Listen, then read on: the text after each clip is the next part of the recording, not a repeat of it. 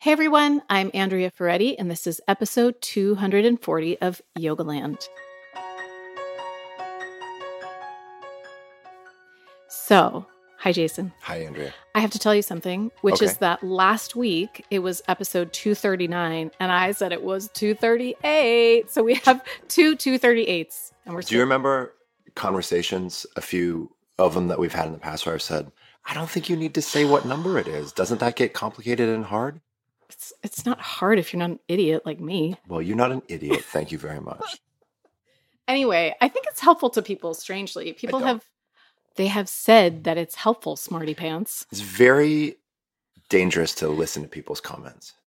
Including yours. Yeah, I know. Okay, so I want to say one other thing, which is like at the end of the daily podcast, every time Michael Barbaro says the same thing. He says, here's what you need to know today. But he struggles with it. And he says it in that very strange way. Saying to know today is very hard for him to say. And he's actually done podcasts where he has shown the behind the scenes or played the behind the scenes of his audio producer saying, say it again, Michael. And then he tries, here's what you need to know today. Here's what you need to know today. He cannot not do it. Gotcha. So I cannot not do my intro with my number, and that's the end of the story. Okay. I was just trying to tell you that it was gotcha. a funny little thing. Yeah. You got it. Okay. So today we are going to talk about, dun dun dun, the thing that I believe people most regularly want to talk about in yoga, which is back bends. Do you think that's what they most want to talk about frequently? Back I think bending culture has and changed. Arm balancing. Yeah, hands like inversions. Yes. I think those have been kind of king/queen of the castle in terms of postural equity, you know? Mm-hmm. But backbends are interesting. And there's a couple things that I really want to talk about specifically with regards to backbends today. Of course. Mm-hmm. And some of these things that I want to talk about are a result of all these conversations that I had during the Q&A in my recent online sequencing training. Yes, you just wrapped that up. Yeah. So one of the things that we did in that sequencing training was I taught them a class that focused on anterior core strength and Bakasana and a handful of other things. I did that on one day. And then on the other day, I created the opposite of that class, which was posterior core strength and working on back bends. And in the process of teaching back bends, when I taught bridge and Urdhva Dhanurasana in inverted staff pose, I did what I always do, which is encourage people to experiment with taking their feet a little bit wider. And anytime I do this, I just know there are going to be so many questions about it, right? And because anytime I won't even say we're really breaking with convention by taking the feet wider. I will say we are adding another choice that complements convention by taking the feet wider and actually letting the legs turn out a little bit. But something as simple as that can have a massive impact on the quality of someone's experience in the back bend. But it also feels frequently like it's something we're not supposed to do because we have been told not to do that. Right. Can I start with a simple question, which is, do you know where that alignment originates from? The keeping your feet perfectly parallel to each other and not too wide apart, like no wider than hip distance. I do. I know exactly where it originated. There's a yoga teacher named Joe Pasadena. Oh gosh. Who taught yoga in the late 1970s. Hey, it sounds like Joe 80s. Probably has a really great Hawaiian shirt collection. Does he? Very good. Yeah. And he was an innovator. He was a pioneer. He was born in Berkeley in 1954. Okay. In 54? I don't even know if the math works. I don't think Someone's it does. Like Joe Pasadena Googling. No, Joe Pasadena is my fall guy. Right. I've talked a little bit about Joe Pasadena. A little bit, yes. So the answer is no. I don't know where it originates. And it's not unreasonable. I'm not going to say it's wrong. It's not wrong. It's that it isn't the only right. Okay, but in case people haven't heard of Joe Pasadena is, and in case you don't know, I'm kind of a weird guy. Joe, I know that. No, I know that, but in case the listener doesn't know. So I made Joe Pasadena up as the fall guy for all of the emphatic yoga statements that have been carried down. And they're not necessarily wrong, but they're also not the totality of what was right. And what I also like to say is we're all Joe Pasadena. Like all of us from time to time get it wrong.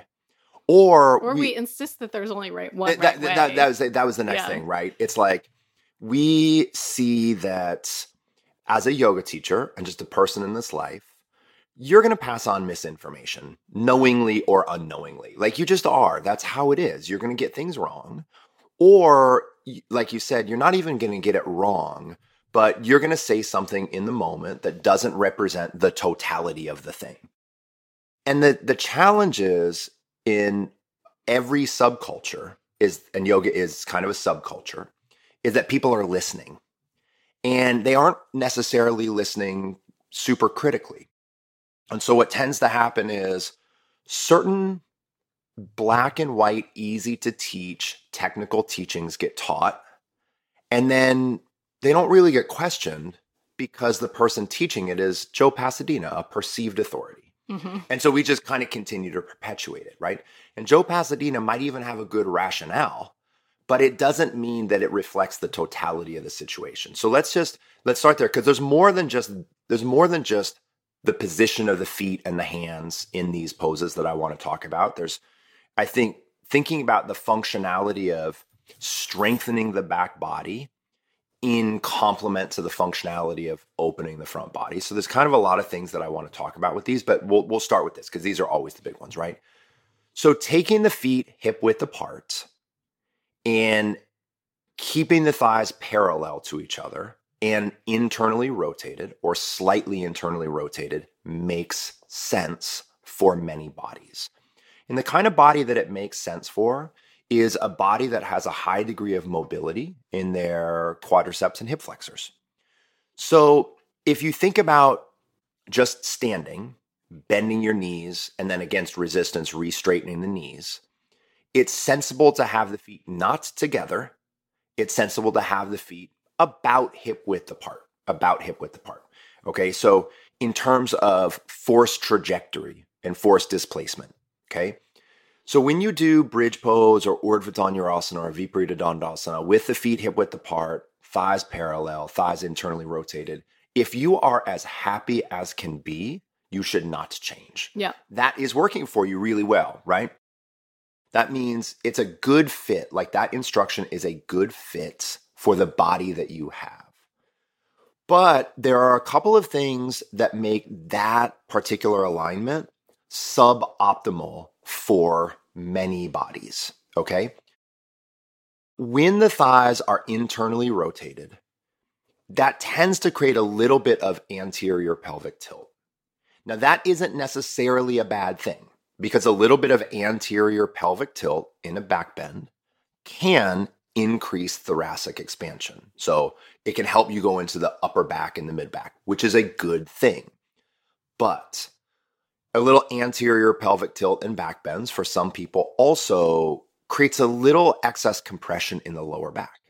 So for some people, anterior pelvic tilt works really well on their back bends. We shouldn't take that possibility off the table because for those people, they get in the thoracic spine. But for other people, it can create a little bit too much compression in the lower back. Now, when we think about feet hip width apart, what I'll say is when you take the feet wider than hip width apart. So, and I want to be reasonable here. I'm not talking about taking one foot, to one side of the room and the other foot to the other side of the room. I'm saying start in bridge or Urdhva Dhanurasana with the feet apart, hip width apart. That's a good starting place. Then take your feet wider, maybe about as wide as the mat. And sometimes even turn the feet out slightly, especially when your yoga teacher's not watching, right? And see how that actually feels in your body. And let's address that first, and then we'll talk about whether or not there's a long-term danger, because someone might think, oh, this feels good in my body, but I don't know if it's right in the long run. Maybe I'm hurting myself in the long run. So we'll deal with that. When you take the feet wider than hip width apart, you are slightly uncoupling the resistance that you are experiencing on the right hip flexor and quad and the left hip flexor and quad. So for example, if you put the 2 feet together, then the resistance that each quad and each hip flexor, the resistance that each side is presenting you, is magnified because the resistance of the right side and the resistance of the left side, they're together. Whereas when you take them hip width apart, you've started to separate them. You started to uncouple them. Whereas when you take them even further apart, it's a little bit of divide and conquer. When you take those 2 legs apart from each other, there is less net resistance to the hips moving into extension. So like in simple layman's terms, taking the feet a little bit wider than hip width apart and slightly turning them out tends to decrease the amount of resistance that your hip flexors and your quadriceps are presenting to you. So if you have a lot of tightness in hip flexors and quads, the closer your feet are together, the more that resistance couples. Those 2 legs kind of reinforce each other. Whereas when you take them further apart, you are decreasing the net amount of resistance that you're getting. Another thing to think of, which I think is really important, and is probably going to get into the next bit of technique conversation. When the feet are a little bit wider, it's also much easier to engage the muscles on the back of the hip. It's much easier to engage your extensors. It's much easier to engage your hamstrings, your your hamstrings, your glute max, and those other extensors. Now, I think that this is a reason why some teachers still don't want people to take their feet wider, is because taking the feet wider makes it easier to engage your seat. It makes it easier to engage and the that's glutes. where the second, Joe Pasadena of don't ever, ever, ever engage the buttocks in your back bends comes in. Right. So we'll get there. But I think the bottom line is, there's 2 bottom lines. Number 1, yoga always has been, and always will be a process of self-inquiry. So if we're not even testing what we believe to be true, I don't think we're doing a yoga practice. Yeah. We're doing an exercise practice. We're doing a memorization practice. There's still utility to it. But if I am just executing someone else's rules, and I don't even really know if those rules are applicable, I don't even know if who made those rules. Was Joe Pasadena truly an expert in biomechanics? Probably not. So I think the bottom line is, if for no other reason, test this out. Because I'm not saying feet hip width and turn feet wider than hip width apart and slightly turned out. I'm not even saying everyone should do that. I'm saying everyone should experiment with that. Right? And we're staying within reason. Your yoga mat, your feet are still on the mat. You're still grounding the base of the big toe. You're not creating any distortion. You're not getting sloppy with like rolling to the outer edge of the feet, but not insisting that the thighs are hugging towards each other and allowing them to move a little bit laterally is at very least a worthy experiment for a yoga practitioner. And if we're not willing to experiment and observe cause and effect, embark in self-inquiry, just get a spin bike. So I'm going to play devil's advocate for a moment. What if I'm a yoga teacher and I believe that that bringing the feet wider and not actively hugging the legs together, toward the midline, I don't know if you even use that instruction, but is going to compress the sacrum. It's not. That there just isn't a mechanical rationale to believe that. So contracting your gluteus maximus just doesn't actually compress your sacroiliac joint. Like that's just genuinely, it does not do that thing. Engaging your hamstrings does not compress the sacroiliac joint. Sacroiliac joint's kind of its big own ball of wax, which we've talked about. So maybe we can put in the show notes a link to our SI joint, so I don't have to feel compelled to go into all that stuff. But taking the feet a little bit wider and using the muscles on your backside, including your glute max, is not, let me put it this way. It's very unlikely to compress your sacroiliac joint. So that's why I would say experiment, right? So the first bottom line is take the feet wider, see how that feels. Turn them out a little bit, see how that feels. Genuinely inquire. And then if it feels better, meaning you have a greater experience of postural integrity. To me, that's what feeling better in a pose feels.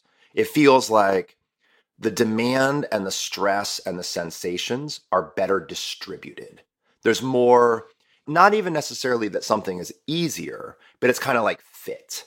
Like a small t-shirt does not fit me. It's too small. A large t-shirt does not fit me. It's too big. A medium t-shirt fits me. It's the same thing with a yoga pose. It doesn't mean like a small, medium, large is better or worse. It means we are now at the phase of postural yoga understanding where we just have to understand there is a range of what is correct in any given pose. And we have to see what that range is. So if you experiment with greater width and even a little bit of turnout, and it feels like it's a better fit in your experience, keep it. If it doesn't feel like it's a better fit in your experience, don't. Because again, there is nothing wrong with feet hip width apart and parallel and internally rotated. It's just that doesn't work for everyone. It works for a particular body type, but not everybody has that body type or will ever have that body type. So it's about being responsive to the need in the current moment. So where do you feel like it goes too far in the experimenting? Like let's say I'm pressing into Urdhva Dhanurasana. I've got my feet a little wider. I've got my feet a little wider and slightly turned out. Is it okay if I let my knees like kind of drop outwards, or is that going too far? Like where do we... So I think what you still want to have a postural continuity between the position and angle of the foot, the position and angle of the shin, the position and angle of the knee, the position and angle of the thigh. You still want the foot and the knee. I still want my right foot and my right knee in the same line as each other, right? Okay. So let's say you have turned your feet out 10 degrees. The front of your mat is 0 degrees. You've turned the feet out 10 degrees. Don't let the knees go 20 degrees. So you let the knee go 20 degrees. So you're pivoting the whole unit. Okay. Right? Because if the foot's pointing one way and that same side knee is pointing a different way and you are exerting, the knee is at an increased risk. If it's a really easy pose for you and you have a high stress tolerance, that's not a problem. But for the most part, having the foot and the knee pointing in the same direction, like if each one of those had a laser pointer in them, they're still facing the same direction. Okay. And how much is too much turnout? See, this is where there's so much Joe Bahasadina, right? Because it's just easier to be black and white. It's just easier to say, take the feet hip width apart, toe tips facing the front of the mat. And again, I think that's a really good starting point. It's a really good starting point. But when you're working with a slightly experienced group of students, that's already their default. So kind of all of this came up because I was teaching a group of experienced students, and there were a lot of them. They're all really great seasoned students, except for that one. No, I'm joking. And so for me to say, hey, experiment with taking the feet a little bit wider, see how that feels. Educationally, there's no risk because it feels good, great, adapt to it. It doesn't feel good or it doesn't really make a difference, throw it away. Mm-hmm. When you're working with new students, I think probably giving new students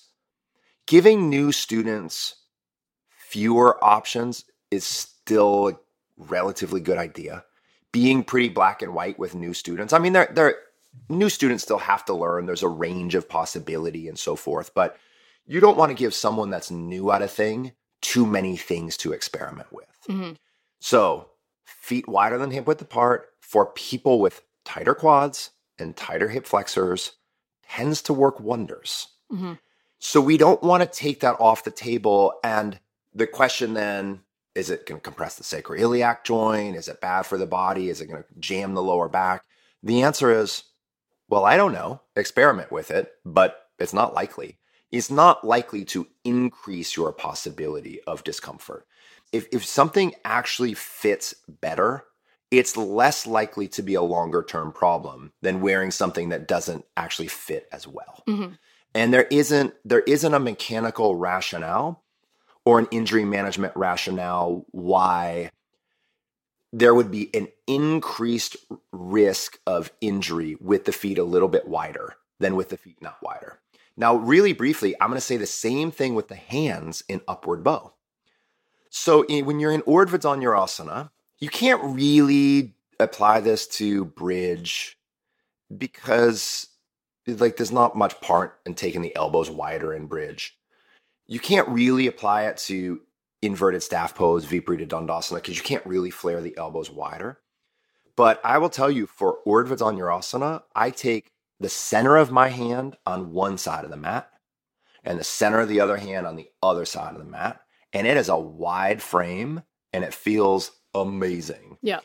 And there's a fair amount of logic to why a wider hand position in Urdhva Dhanurasana might actually not only be more efficient for some bodies, but safer for many bodies. Mm-hmm. Now, again, let's kind of go back to someone that isn't struggling with the pose, right? Let's go back to someone that their Urdhva Dhanurasana, they have a really good balance of length and strength. They have good technique. They have really good range of motion in their front body and strength in the back body. Look, it's not really going to matter if the feet are hip width apart and the shoulders are shoulder width apart, or they're a little bit more narrow, or they're a little bit wider. They have the raw ingredients to kind of do that pose in a range of ways. Like when you're really good at something, like when you're like, if you were the best horseback rider in the whole world, does it really matter like if your shirt fits perfectly today or not? Like, no, you have the skill to do it, but most of us are not that. When you take the hands a little bit wider in Urdhva Dhanurasana, you can likely access greater strength of the shoulder flexion involved. You can likely push the floor away better. You can likely access that chain of muscles better. And also, when the arms are not really close to the side of the head, for people that are tighter in the pecs, people that are tighter in the lats, when the arms are really close and you're tight in those places, sometimes you just can't access those muscles as well. When you take the hands a little bit wider, also, there's less likely of any kind of shoulder impingement. Mm-hmm. So again, this is one of those things where listeners, I am not saying you shouldn't tell your students when they're setting up for Urdhva Dhanurasana, take your feet hip width apart, take your hands shoulder width apart, okay, let's go, blah, blah, blah, blah. That's a really good starting place. That's as good of a starting place as anything is, and that position is not wrong. Mm-hmm. But then exposing yourself and students to, okay, last time you started with the hands shoulder width apart, your feet hip width apart. Now take both of those a little bit wider, see how it feels. If it feels better, stay there or take them even a little bit wider. I want you to try to find the sweet spot. But if it starts to feel like, oh, this doesn't work or this just isn't feeling right, come back to that original place. So that's what I'm always looking for is not to replace yesterday's teaching with today's teaching. It's to say, where is the truth in yesterday's teaching? Okay, let's keep that. And then let's expand to today's teaching another possibility of truth. Because there are so many more people practicing with so many more different body types. Mm. You know who Joe Pasadena was teaching? He wasn't teaching an incredibly diverse community of pupils. Mm-hmm. You know, right. We kind of look at the evolution of postural yoga, and what we'll see is, you know, a lot of it came out of people teaching younger men. Mm-hmm, mm-hmm. So, you know, if you have a younger, more athletic gymnastic male, maybe all these narrow strides work. But when you expand the body type and when you expand the age range and the frequency of people practicing less frequently, man, we have to understand that and it's not like we're like changing the rules so everyone can succeed by making it a whatever, just do whatever. No, there are different size pants because people wear different size pants. Right? Yeah. I mean, and you have to be responsive. You really have to be responsive. So just experimenting with that stuff. I mean, those things, I mean, I've been teaching this stuff. If anyone listens, they've been taking my class on Glow. I guarantee they've heard me say all of these things, right? At the same time, I think we owe it to ourselves and we owe it to our students to continue to question, to continue to question and expand. And if engaging your butt and taking the feet a little bit wider does compress your sacroiliac joint, then don't do it. Then go back to something that doesn't. But we can't think that the exact way that works for us is empirical, absolute, and is going to work equally for all people. As teachers, we have to understand that there's a range of skill, or there's a range of correct. I mean, this is actually goes back to the importance of, speaks to the importance of feeling comfortable experimenting. It also speaks to the importance of trying things out in your own practice as a teacher. Right? And just saying to yourself, this instruction has been given to me for 10 years and I've tried it and I'm at the point where I'm pretty darn certain I've been executing it correctly and my knee still hurts. I mean, this was me in the supine version of Urdhva Dhanurasana in bow pose.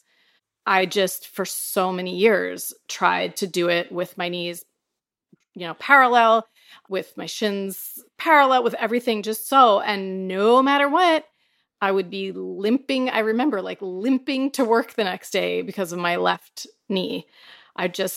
Something is bum about my left knee, not my right knee, always my left knee. And when I gave myself a little more space, it was so much better. You know what's funny too is I think anyone that has a teacher that is absolute and emphatic that in all of these poses, the feet have to be hip width apart, period. If you watch them in a back bend, I bet they have really flexible hip flexors and quads. They're probably working with a body that is not your body. Right? And they probably don't have knee or SI pain. Because if you really have those things, you will, and have experimented, you'll see in most circumstances, occupying a little bit more lateral space on your yoga mat ain't going to make things worse. It's going to distribute the stressors in a more compound and comprehensive way. Yeah. Well, and it's interesting because it reminds me of ballet and how, people believed in classical postures and classical alignment, and that classical was the thing to aspire to.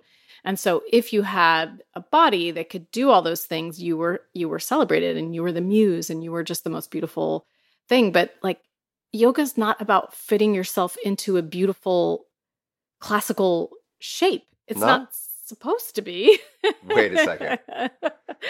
I mean, that's kind of what you and I were taught, but that's not supposed to be the goal. Yeah, I think there's I won't say it's not supposed to be the goal. I would say it's not our goal. Right. Because if you look at it, we can't pretend that yoga doesn't have a woefully patriarchal history. Right.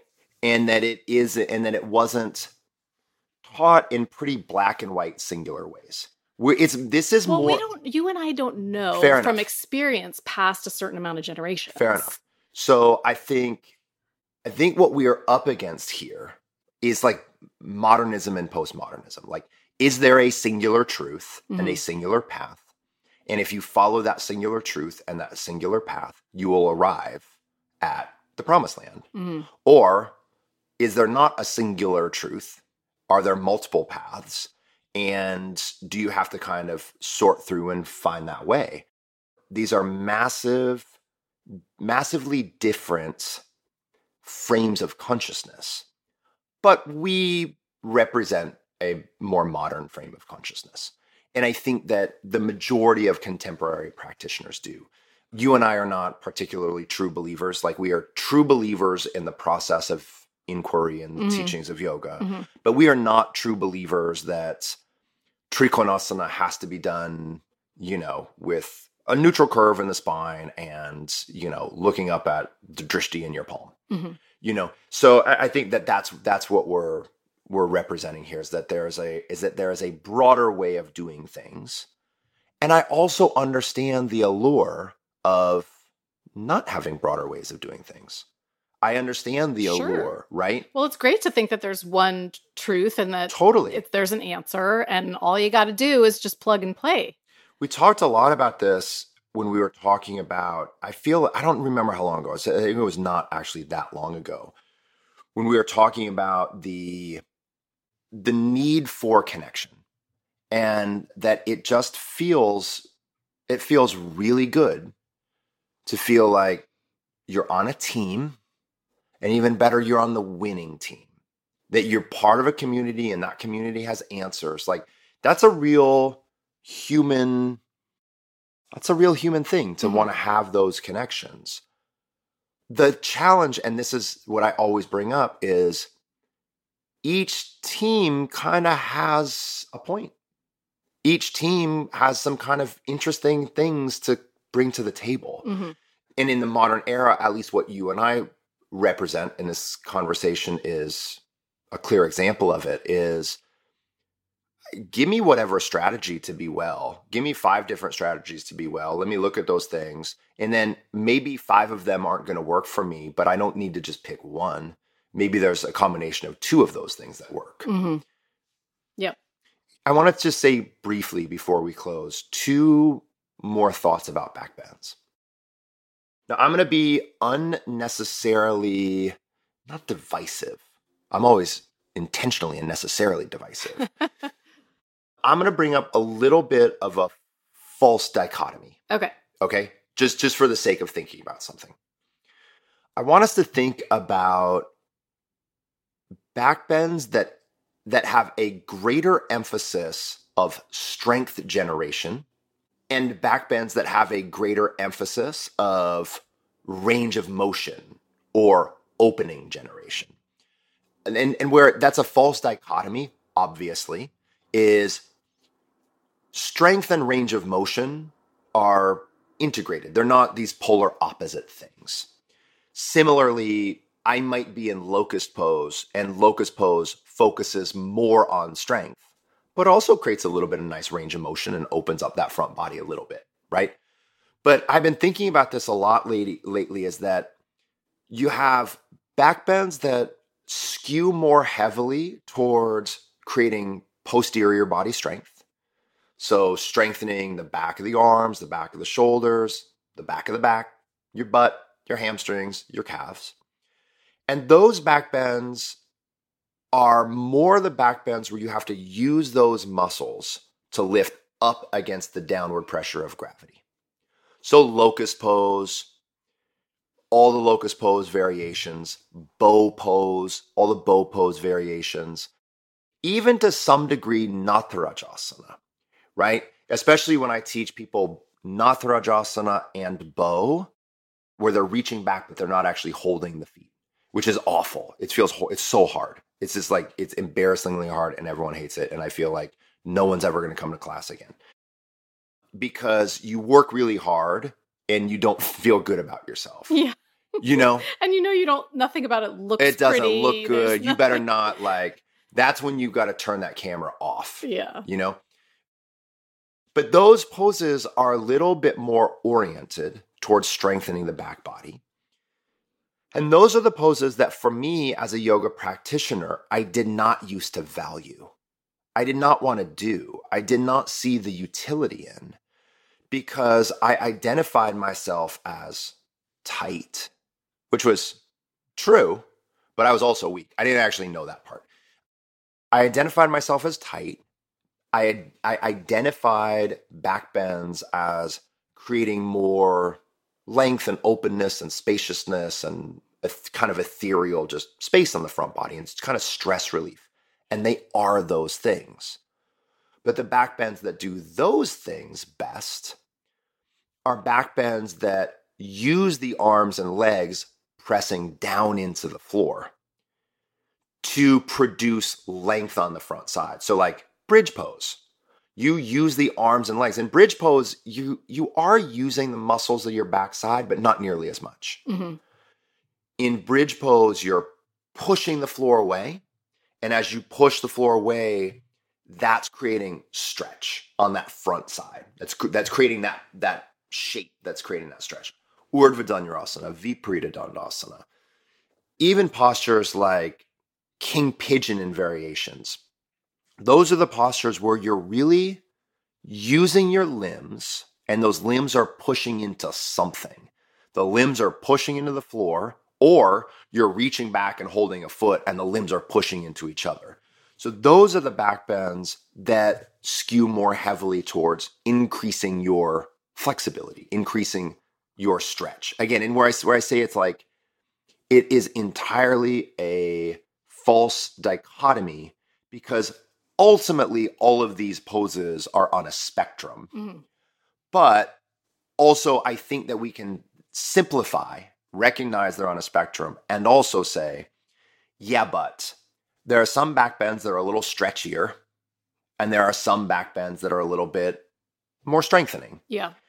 And one of the things I've been thinking about is, listeners have heard me say this forever, is I just see the back bends that create strength as so fundamentally important to our body's well-being, not just on the yoga mat, but in this world.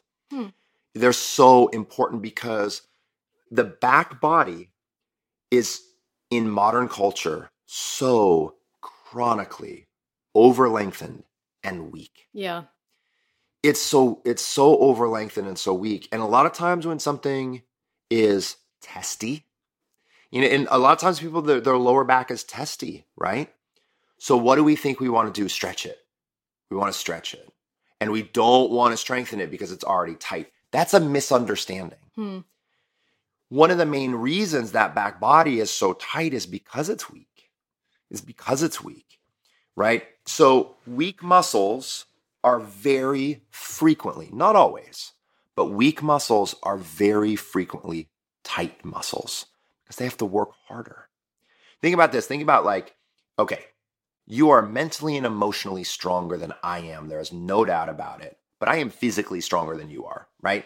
Is this a truism that you're stating? I just felt like it would be the right thing to say. Yes.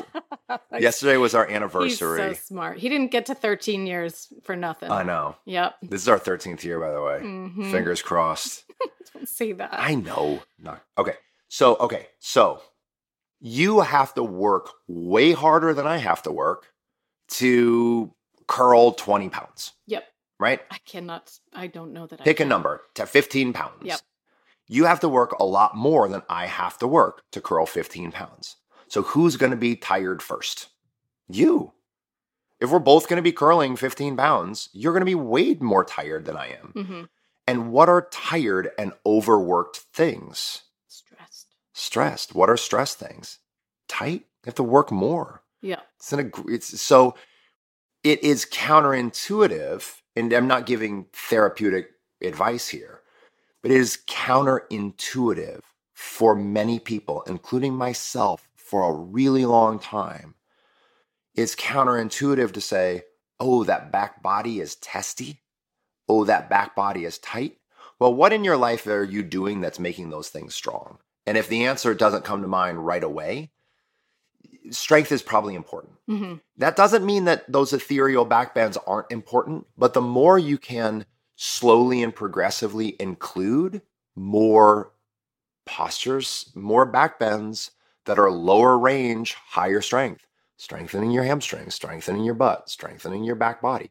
Nothing physically good comes from those things being chronically underutilized. Mm-hmm. So, and again, this isn't me saying that we shouldn't stretch those things. It's that we are already going to do that in yoga. It's implicit. So I have been saying this for years now, but that's another thing that came out of this sequencing week that I was teaching is just how inclined I am towards increasing the total volume of not super hard opening back bends throughout a practice, but much more consistency of lower range, higher tone back bends throughout that entire sequence. Mm-hmm. Yeah. All right. So 2 big takeaways today. Experiment with the width of your feet and your arms. Yeah. In mostly Urdhva Dhanurasana. And bridge. And bridge with your legs. And maybe even bow. But I do it in bow. Let me, really quick, I think it's very reasonable to experiment with a wider position in all the symmetrical back bends. Okay. The asymmetrical back bends, maybe not, because it's going to increase the asymmetry, right? So that might produce some knock-on effect. So for like your Natarajasana or your king pigeon, your Ekapada Rajakapotasana, I don't think that I would encourage you to be taking the thigh wider. Right. Because it's already asymmetrical. It will increase the asymmetry that might have more secondary effects that actually might end up being irritating to a sacrum or to that side of the lumbar. Right. Yeah. Okay. So point number 1, experiment with the arms and the feet wider in symmetrical back bends. And point number 2 was focusing on back bends where you are building strength. That's it. All right. It took me 42 minutes to say that. I'm good at summarizing. That was my job for many years. Thanks, Jason. Wrap it up. You just said wrap it up.